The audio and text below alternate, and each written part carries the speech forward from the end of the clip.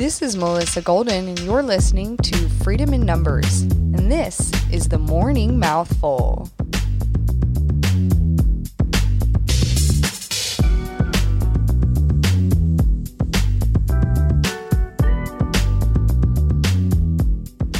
Good Thursday morning, July 2nd, 2020. I'd like to ask the Hong Kong protesters who are back in the streets with a vengeance what some of the first signs were that their government was going to strip them of their freedom. If you've spent any time on some of the more obscure sides of the internet or simply just opened a history book, you'd know that the limiting of free speech and the general control of thought and language is the match strike for the fires of revolution. Now, the thought and speech police have already been extraordinarily zealous over the last couple of months. As good old Gandhi learned the hard way, conservative and constitutional beliefs are all but illegal in this fine nation today, costing you at least your dignity and at most your livelihood, your public image, and your family and friends. The media, politicians, and the people have talked at great lengths about individual freedoms detailed in the Bill of Rights. One important note to make is that all of the rights protected in the Constitution are meant to work in harmony, to work with each other for the protection of the people in opposition to threats, foreign and domestic. In the headlines this week, we have two particularly egregious examples of censorship of free speech that puts us dangerously close to the revolution seen in Hong Kong. Following the removal of pro-Trump pages on Reddit and other social network platforms, good old Zuckerberg announced on Tuesday that Facebook removed 220 Facebook accounts, 28 pages, 106 groups, some public, some private, and 95 Instagram accounts related to the network it identified within the Boogaloo movement. Quote, officials have identified violent adherents to the movement as those responsible for several attacks over the past few months, the company wrote in its blog post.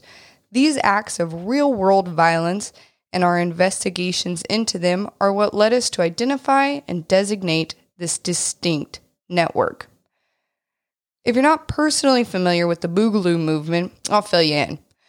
Wikipedia, it's increasingly just a joke of censorship, defines it as a loosely organized American far-right extremist movement.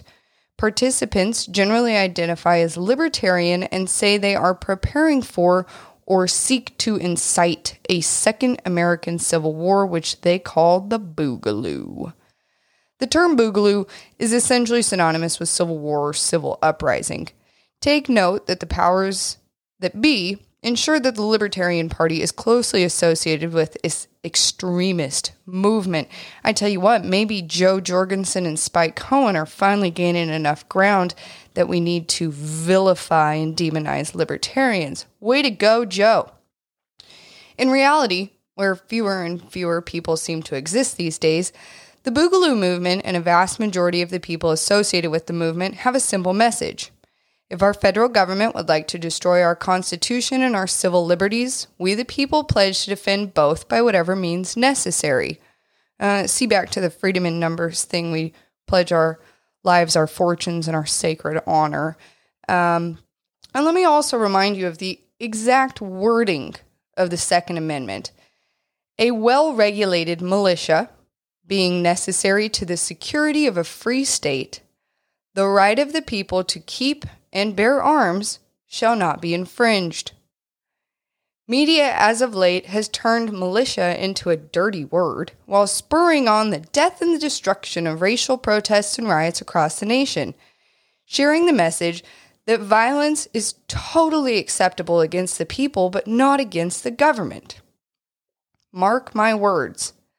The extinguishing of Boogaloo groups on social media will be noted in history with the beginning of the end for free speech and the ability of Americans to criticize the government. However, it won't be in the history books, as the winner always writes history, and we the people are being set up to be the big losers in this one, folks. In addition to the abolishment of free speech, pacification of the people is key for the destruction of a constitution and the political takeover of a nation. I'm a firm believer at this point that far more people in this country need to read The Art of War.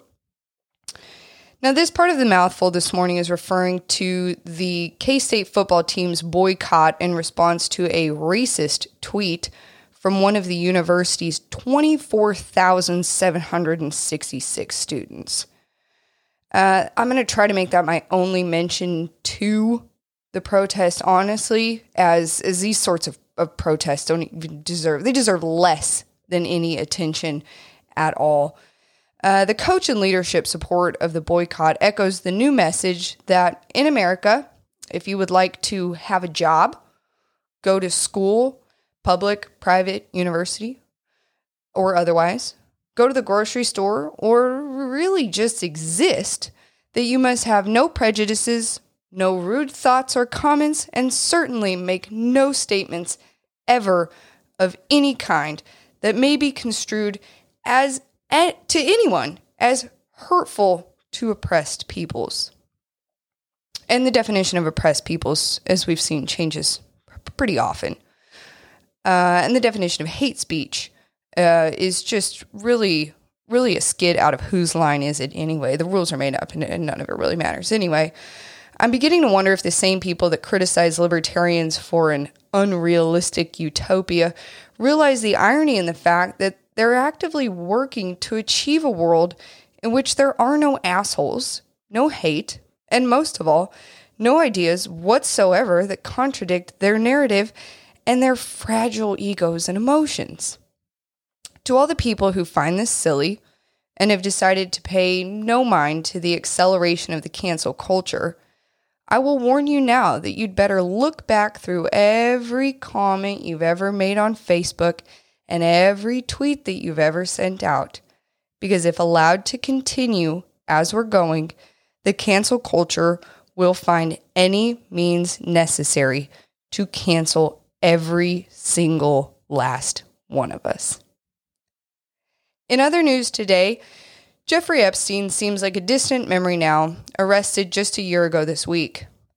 Ghislaine Maxwell, reported to be the best friend and close working partner of Jeffrey Epstein, was arrested in New Hampshire this morning by the FBI and will appear in federal court to testify on Epstein-related sex trafficking and sex abuse charges.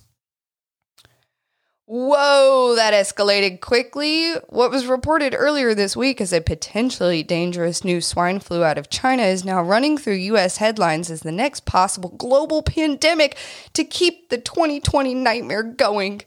Oh, God, I can't wait.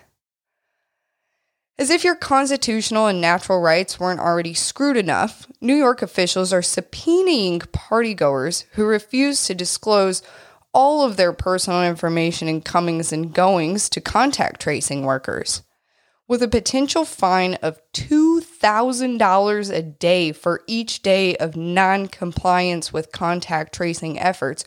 Wave goodbye to your Fifth Amendment and all of its sweet, sweet protections. And last today, Donald Trump announces that his next package is going to be huge. Stimulus package, that is.